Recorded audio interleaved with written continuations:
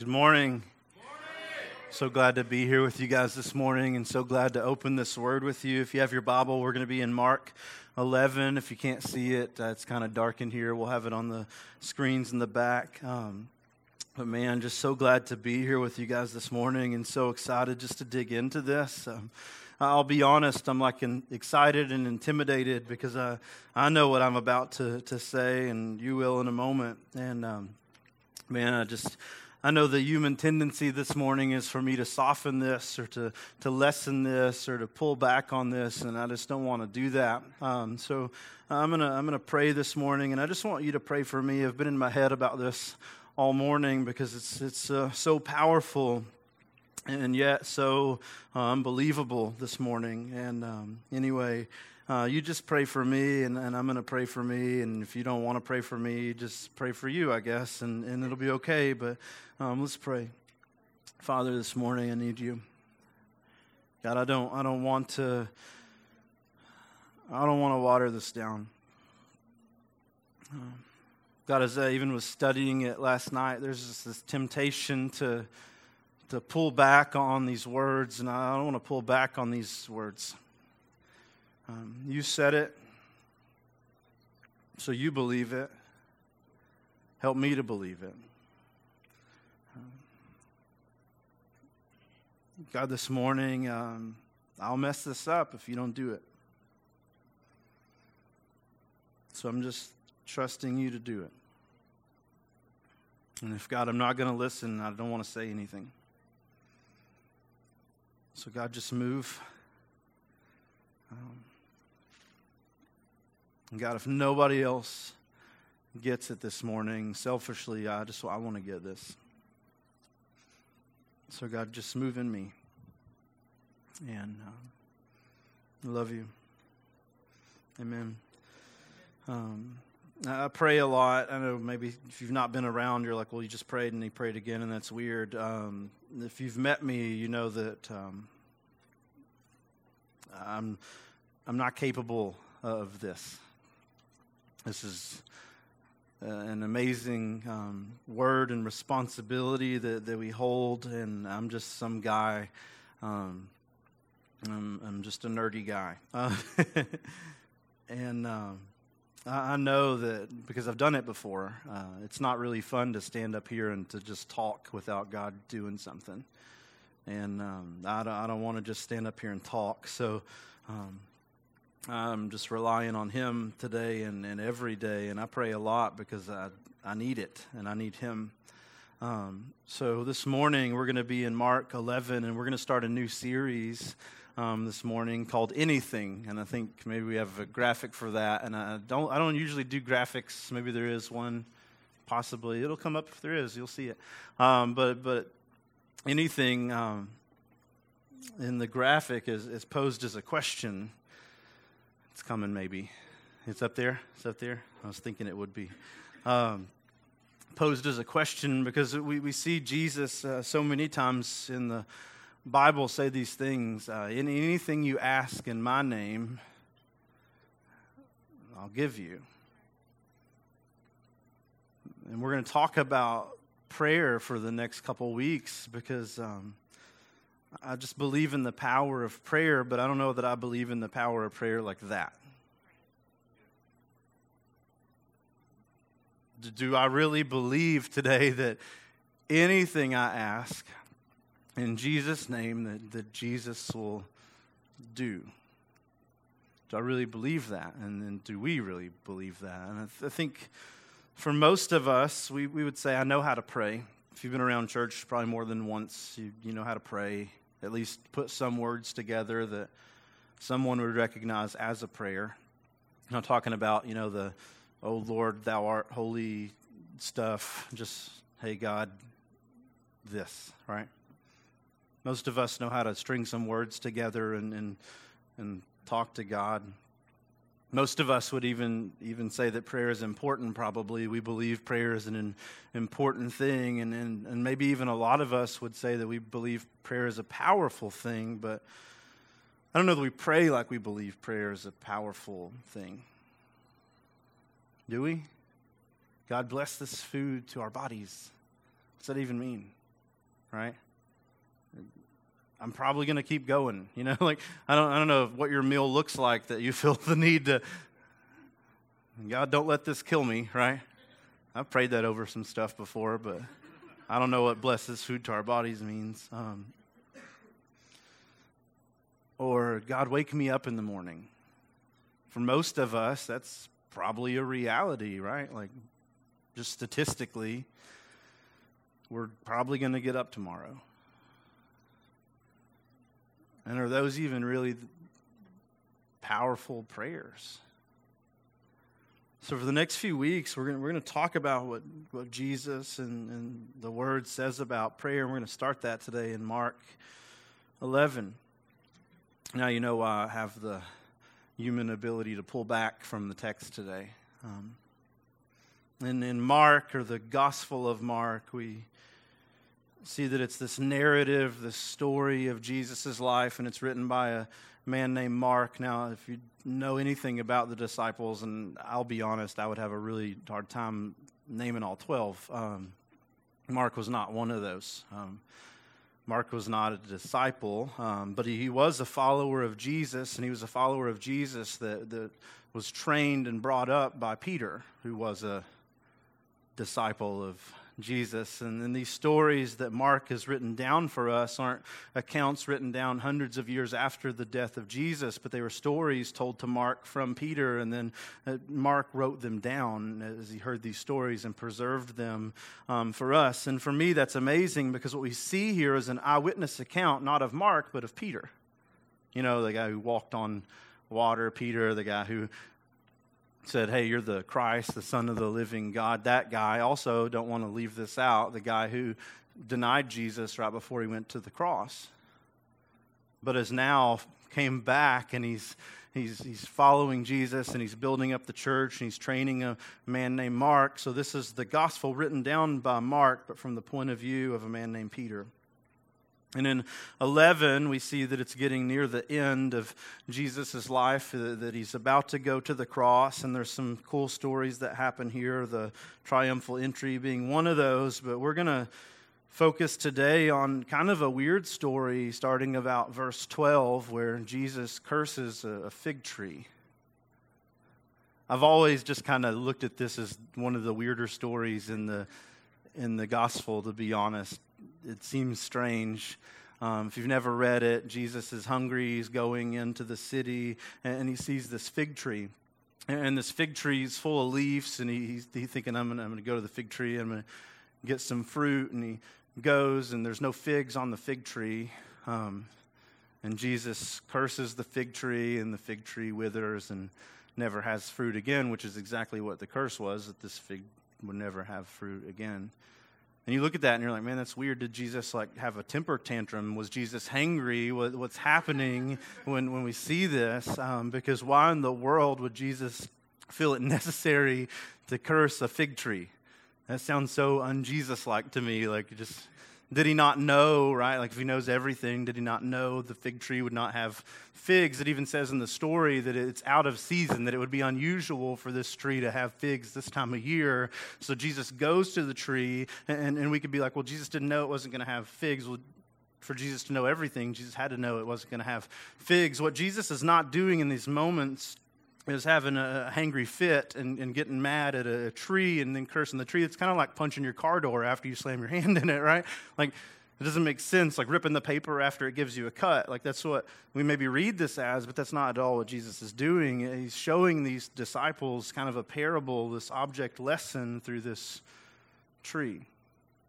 See, the tree has a lot of promise. It should have fruit on it. It has leaves out of season. It's already like a supernatural kind of event. The fig tree shouldn't even have leaves. And he sees this fig tree, and it has leaves out of season, and there's so much promise, and it looks like we're going to have fruit. And he goes to it, and it looks good, but there's no fruit on it.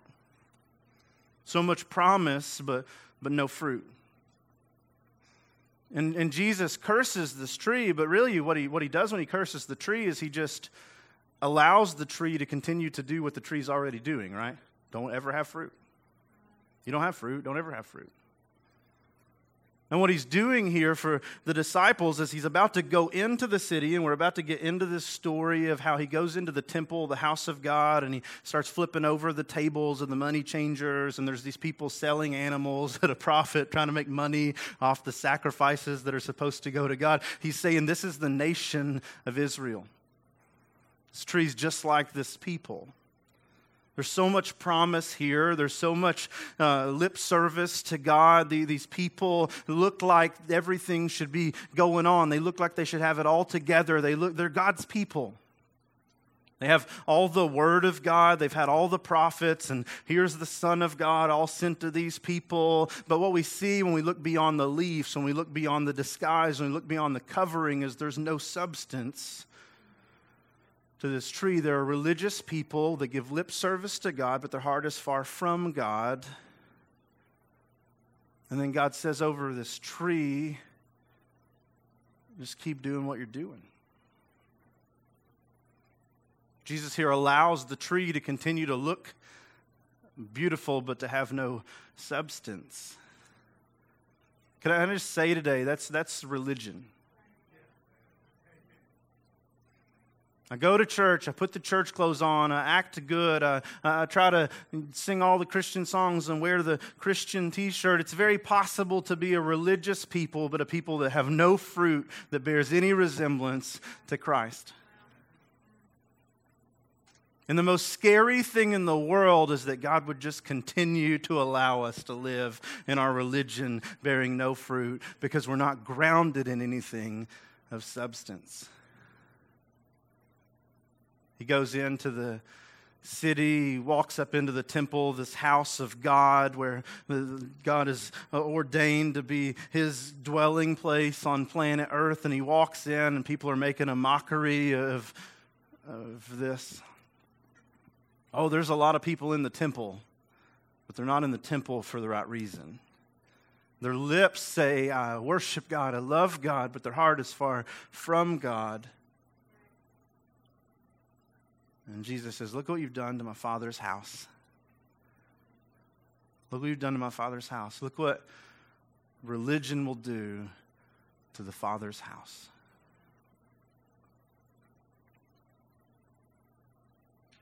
And you see what Jesus did with the tree. He allows these people, even today, right, to be a religious people, but a fruitless people. And can I just say today, he's doing this in front of the disciples, not in front of Israel, because it's very possible today that in the church we do the exact same thing. Look at the church so many times and I'm like, man, we are just new Israel, full of Pharisees and Sadducees, people that memorize the book but don't live any of the book. People that look like they have a lot of promise and they wear the right thing, but there's no substance to their heart for God. It's a warning.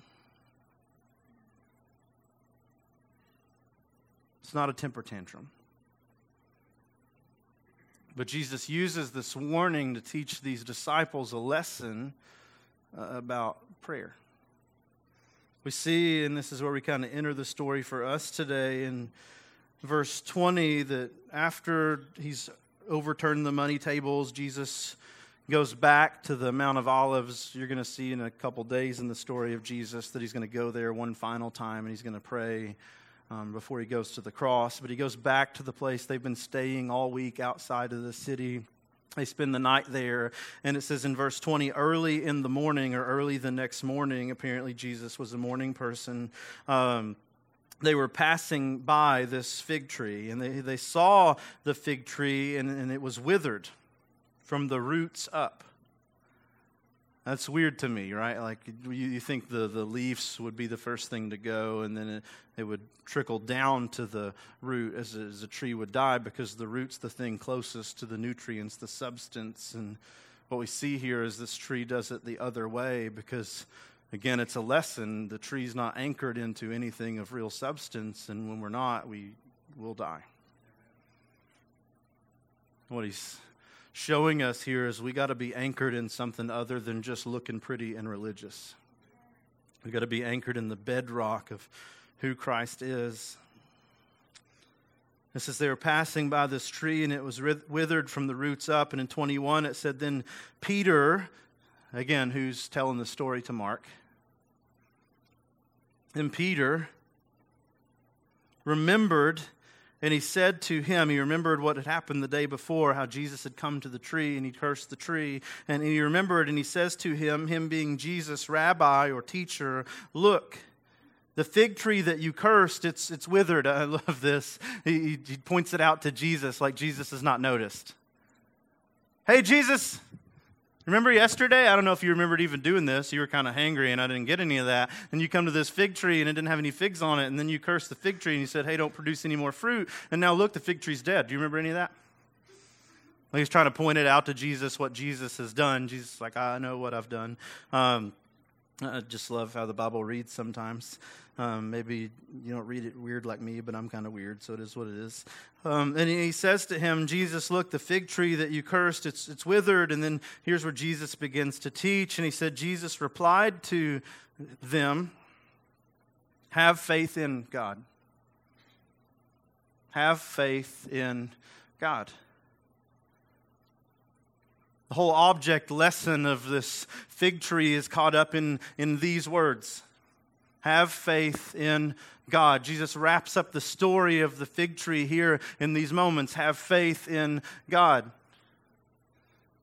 You're like, well, how does that make any sense? He's talking to the most religious people on the planet. Like, these people have faith in God. Yes, they have lip service to God, and they believe there is a God, but they don't have this faith in God, not this kind of faith in God. And he looks at Peter and the others, and he draws their attention back to the roots that they should have anchored. And he says, here's where your roots should be anchored. You got to have faith in God. If you don't have faith in God, you might be religious and you might look pretty and you might have it all together, but you're just leaves without fruit. So let's look at faith real quick. We all need the same definition of faith if we're all going to work off faith for the rest of the story. Faith is complete trust or confidence in someone or something. Complete trust or confidence in someone or something. Now, here's the difference today. There's a lot of people that believe God exists. There's not a lot of people that believe God.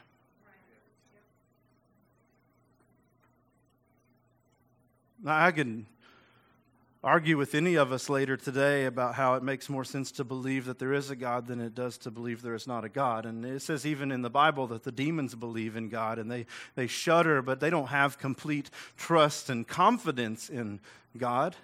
They've not put all their trust in God or all their confidence in God. They just believe there is a God. And for some of us today, maybe like the Jewish people in this story, we believe there is a God, but we're not anchored in this trust and confidence that He is God and He can act and move in our life. There's a difference in believing there is a God and believing or putting your belief in God. And this is what he's talking about when he says, have faith in God. Anchor your roots deep in God. Plant your roots deep in the substance of not there is a God, but this God is acting and moving and working around us and in us. That this God desires a relationship with us, and we should desire a relationship with Him. That's how we get beyond a leafy tree and a tree with fruit. And he looks at Peter and the others because there's a very real danger that they could become the same thing. They've grown up in a culture that says, go to the temple, say the prayers, do the things. And Jesus in a few days is going to leave this planet, and He knows that. And there's a real danger that without the presence of Jesus beside them, guiding them, they can walk away from faith in God and just have a faith there is a God and be just like the other people in the room. This is a warning to them. And he looks at them and he says, you got to have faith, complete trust and confidence in God. You don't want to end up like this tree. You got to anchor your roots down deep into God. And then he begins to teach them about this faith. Jesus says, I assure you, We have the definition for assure because I think we know what it is, but we don't really know what it is. It's to tell someone something positively or confidently, and then beyond that, to dispel any doubts they may have. So when Jesus says, I assure you, he's not just saying, I believe it. He's saying, I believe it, and because I believe it, you can believe it. I assure you, I have complete confidence in what I'm about to say, and because I have complete confidence in it, you can have complete confidence in it. That's amazing because that's going to change the rest of these verses for us this morning. I don't know if you've read ahead, if you know what's coming after this, but Jesus is looking at these guys and he's like, I believe what I'm about to say. I'm not uncertain or unsure or this kind of could happen or this maybe could happen today. I believe what I'm about to say. And if Jesus, who is God, who is the Son of God, believes the words that are about to come out of his mouth, we can today also believe the words that are about to come out of his mouth. And he looks at these guys and he says, I assure you, and then he says this, if anyone says, anyone, not some people or really talented people or really gifted people or really close people or people who have it all together or really religious people or people who read a lot or pray a lot or whatever. If anyone, that's me. And that's you. That's like everybody, right? If anyone, there's no exclusions there. There's no you know the medicine commercials, how they get to the end and then they do the disclaimer, or the coupons, how it's like 25% off, and then down at the bottom with the magnifying glass you can read except for this and this and this and this and this and this and this and this and this and this and this, and what you figure out is nothing's really 25% off. There's no disclaimer on this. He says anybody. Right? Like anyone, that's all of us. If anyone says to this mountain, be lifted up and thrown into the sea, and does not doubt in his heart, but believes that what he says will happen, it will be done for him. Now, we've heard this probably, right? So it's not shocking, but just imagine you've never heard this before. Here's Jesus standing there in front of a dead fig tree, who he just said, hey, never have fruit, and now it's never going to have fruit, and it's just been a day. And Jesus is standing there, and he looks at you, and he says, I assure you, and in other words, I believe what I'm about to say. When Jesus said this, he wasn't confused about what was happening or what he's about to say. He looks at them and he says, I really believe every word that's about to come out of my mouth. This is going to sound crazy. I know it's going to sound crazy. So before we get there, I believe this. This is not some illusion or some story or something for you to explain away. This is the real word of God from God, and I believe it. And because I believe it, you can believe it. That's what Jesus says before any of this starts. And he says, if you say to a mountain, anybody, John, if you say to a mountain today, get up and just be thrown in the sea, if you believe it and you don't have any doubt in your heart, that mountain's going to get up and it's going to be thrown into the sea. I believe that, is what Jesus is saying. And I believe that so you can believe that.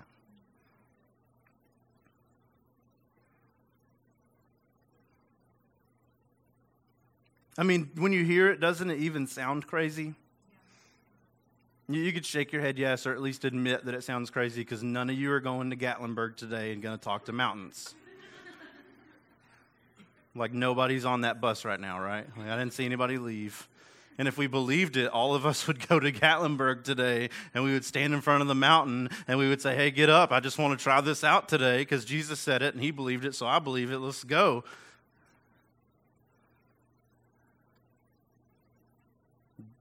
But still ain't nobody called a bus.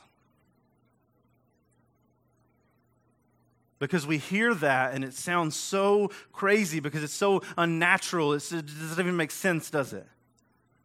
How many bulldozers and dump trucks today would it take for us to literally see a mountain be lifted up and then driven, 8-9 hours and then dumped into the sea? It doesn't even seem possible or feasible with the technology that we have. Maybe you can ask Jamie later, that's his whole job is to blow stuff up and then haul it somewhere else. It doesn't even sound possible. And we look at that and we're like, oh yeah, I believe in prayer and I believe in power in prayer and I believe that. And here's what you know about me if you've been around very long. I'm not a name it and claim it kind of guy, and I'm not a prosperity gospel kind of guy. I think most of that stuff is junk, and I'm not that. Sorry if I offended you. I don't believe that's a biblical idea. And some of you are going to go to Town and Country today and you're going to be like, if it's what Jesus says, I'm buying a lottery ticket. Like, God, I really believe with everything in me, and there's no doubt in my heart that I'm about to win $72 million on the Powerball. I don't believe that's also how it works.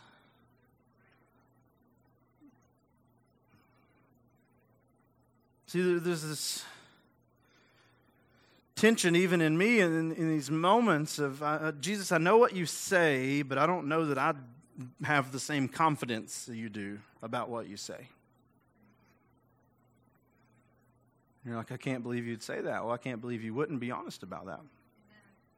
Because none of us are going to Gatlinburg today and standing in front of the mountains and saying to the mountains, I believe in God, and this is in the name of Jesus. Just get up from here and go.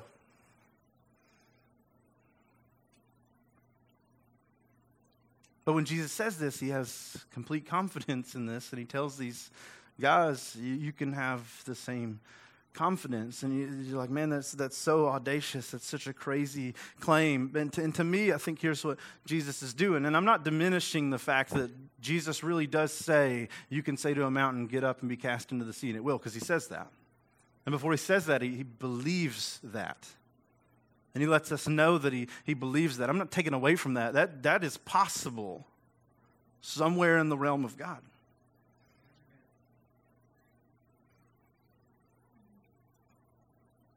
And you're like, well, that's crazy. No, Jesus said, I believe this. And Jesus is the one who spoke all of creation into existence. And if we're going to believe anybody's word today, that's the guy's word we need to believe today.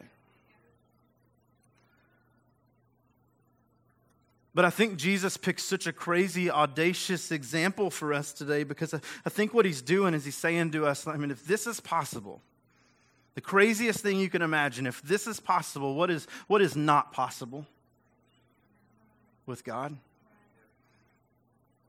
Because it seems impossible, right? That I could walk to a mountain and say, hey, get up, and just into the ocean.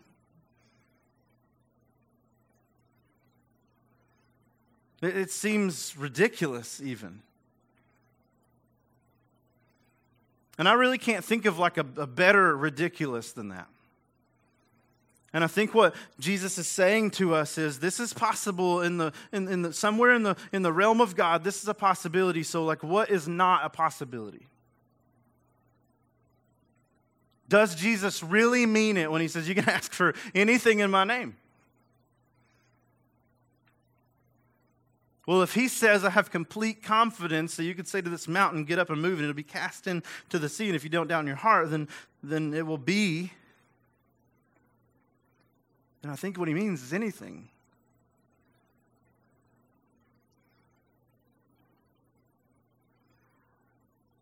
He says it will be done for him.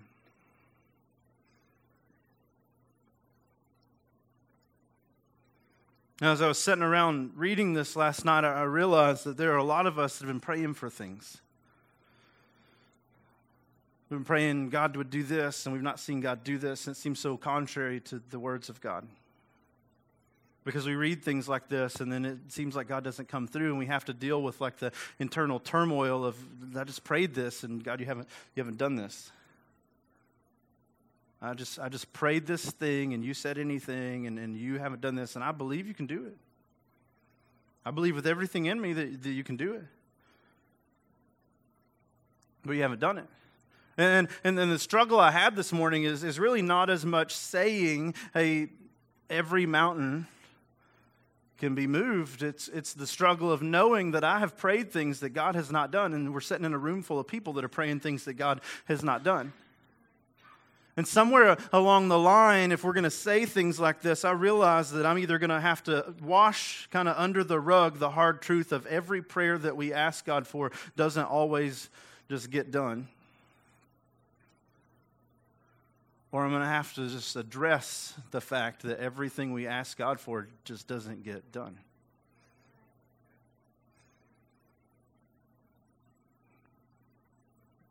But it doesn't change the fact that these are the words of Jesus. I don't know today. I can't peer into heaven, and I don't have a direct line to Jesus today where I can just pick up the phone. I don't know if U.S. Cellular has reception in heaven, and just pick up the phone and be like, Jesus, why did you not do that? I have no idea. I have no idea. I've watched people that I've prayed for to be healed die. I've seen it. And I believed it. I still believe it. I've been there, and you've been there, and we've all been there, and it's maybe an uncomfortable place to be, but we've been there.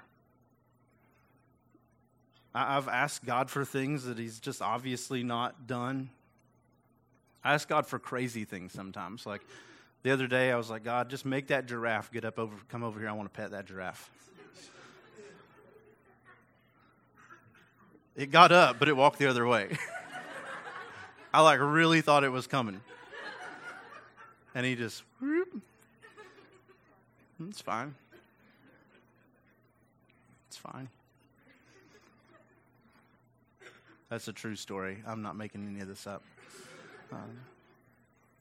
I've walked out on a dock and been like, God, I just want to walk on water today. That'd be awesome. And fell in the lake. And that's fine. And it sounds silly, right? Because you're like, well,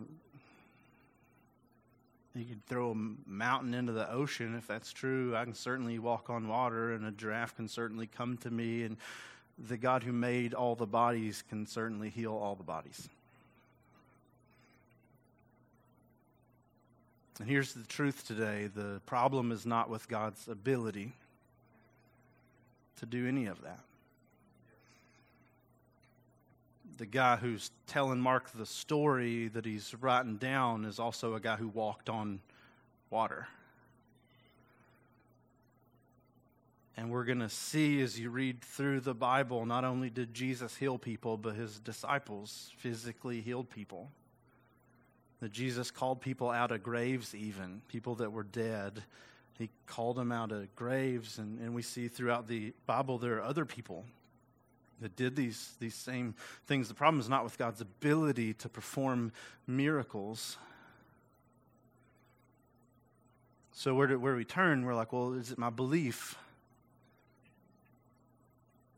Not usually, probably not even, not always. I'll put it that way. I think sometimes our belief gets in the way because we're just shot in the dark. Maybe.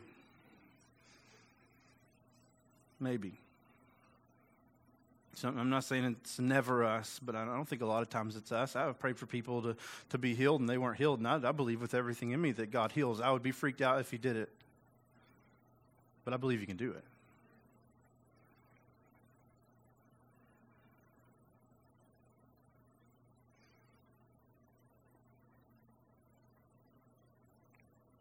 But I just want to say, sometimes that's just not what God has planned. Sometimes it's not. If I went today to the Town and Country and bought a lottery ticket and prayed, hey, God, give me $17 million, and I make all the promises of things I would do if I had it, I probably wouldn't do any of that. And it would probably destroy me, and I would, God knows that, and he loves us, and he's not going to give us something that will harm us. I believe that, even if it was a cool story.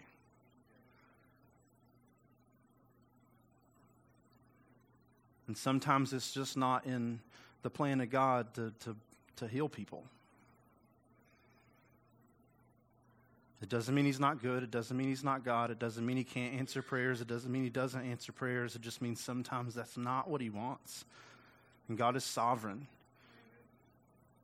And he's going to do what God does. Because he sees a whole picture, and we see a fragment.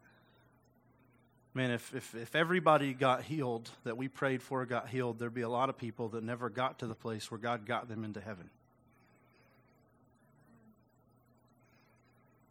There's probably a thief's mom, on the cross that was saying, hey, God, just rescue him from that.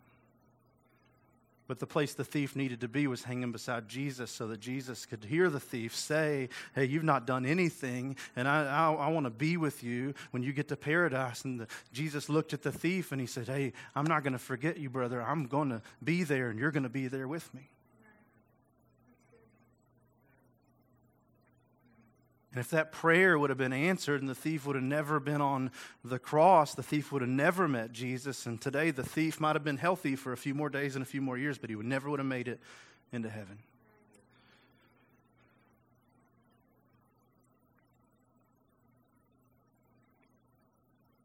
So I'm not saying the issue is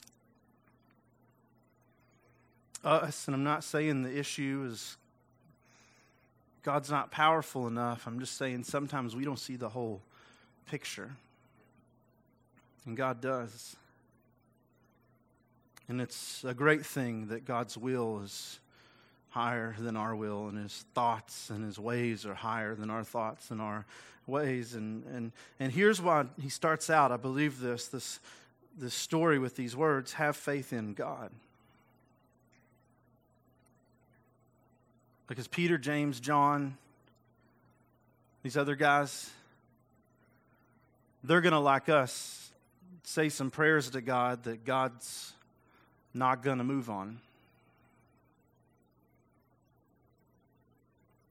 And if our faith is in magical genie God who has to do everything that we want, or we're not going to have faith, then we don't have faith. See, the reality of it is to have complete trust and confidence in God, to sink our roots deep in the person of God. To say that I trust you is to say I trust you no matter what you do. I hear you say, I can say to this mountain, get up and move. And I believe you enough to try that.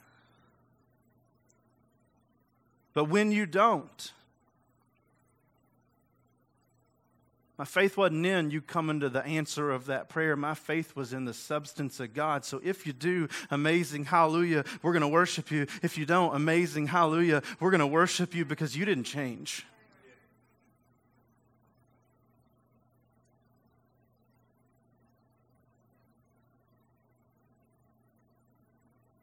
You didn't change.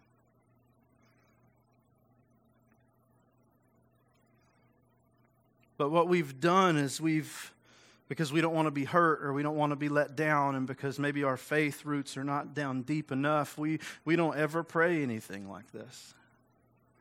I say we because I've never been to Gatlinburg and said, hey, just LeConte, if you could just make a nice little island off the coast of South Carolina, build a hotel on you, it'd be amazing. I've never prayed that. The reason we don't pray stuff like that is because we're afraid our faith will be hindered if God doesn't come through. But here Jesus is saying with certainty, I believe you can ask God for anything. You're gonna need to start with faith, not have faith because he answers. But I believe you can ask God for anything. Even as crazy as this. And I believe he'll do it.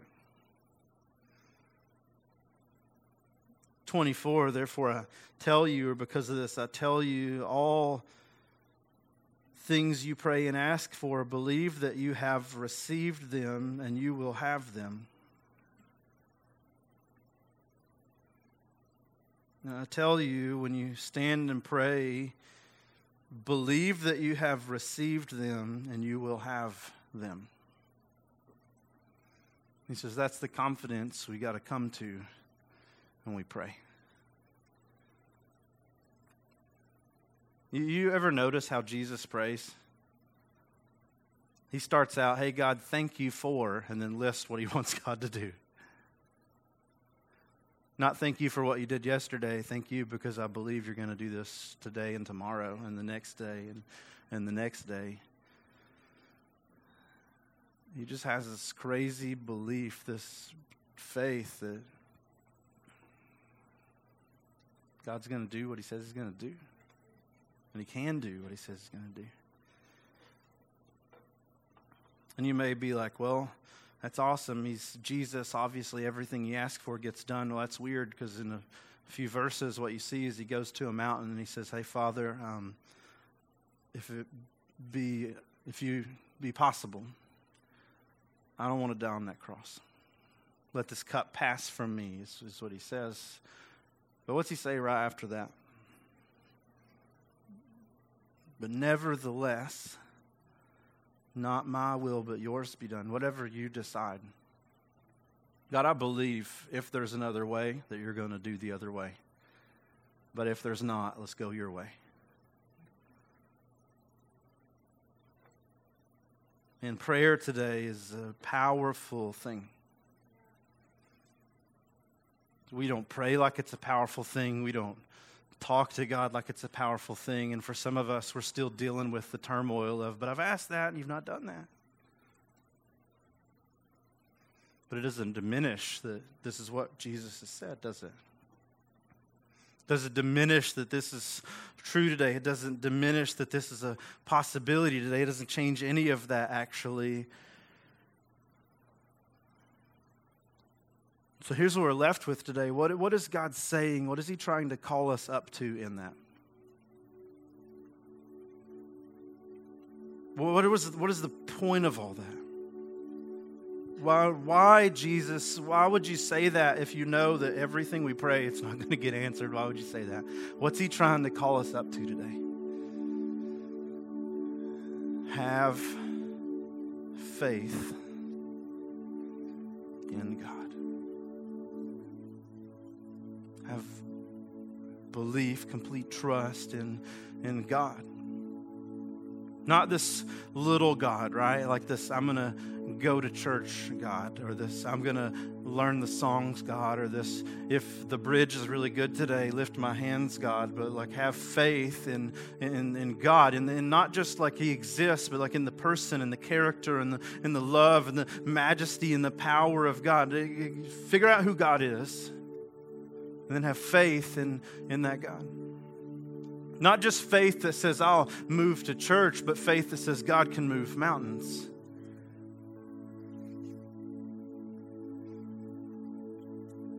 And as we see God tying all those things together, what we begin to do is we begin to just explore, God, what are you willing to do today?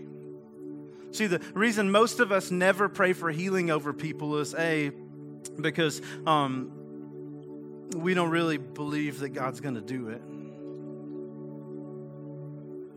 And B, because if he doesn't, we're going to get our feelings hurt.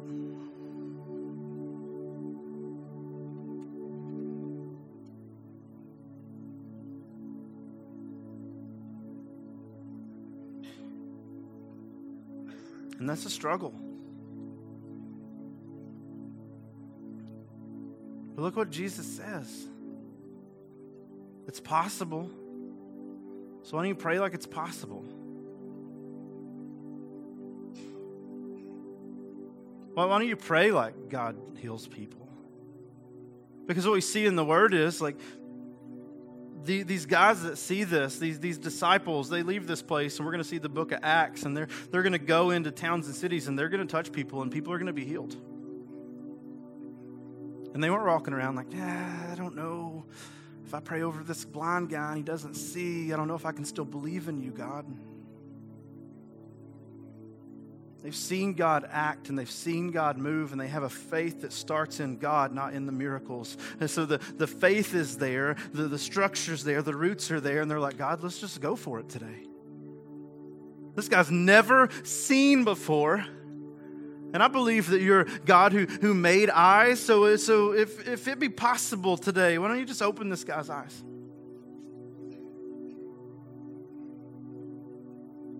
And I'm not saying he's going to do that with like every person we go visit at the hospital, but I'm saying there's a possibility there that maybe God's waiting and willing to do it, and we're just not asking for him to do it.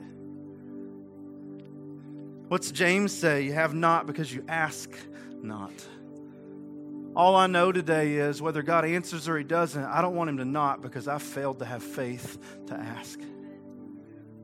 Some of us, we have people in our lives that we've been praying, or we used to pray, they come to know Jesus, and we got them to church that one time, and they were like, it's not really for me. And what we decided was God's not going to move, God's not going to act, God's not going to save. So we just quit praying. Feelings hurt a little bit because we just knew that was the moment, that was the time, and then it wasn't the moment, the time. We're like, God, he's not going to do it. Do we not believe that God is the God who saves? Do we not believe that God is the God who answers? Do we not believe he has the ability?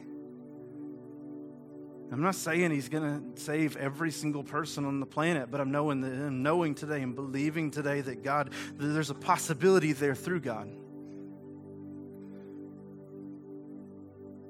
And I don't want to not have because I didn't ask. Not when there's a Jesus who says, I have complete confidence today that if you say to this mountain, get up and move, that if you believe in your heart, it'll be cast into the ocean. I don't want to be that guy.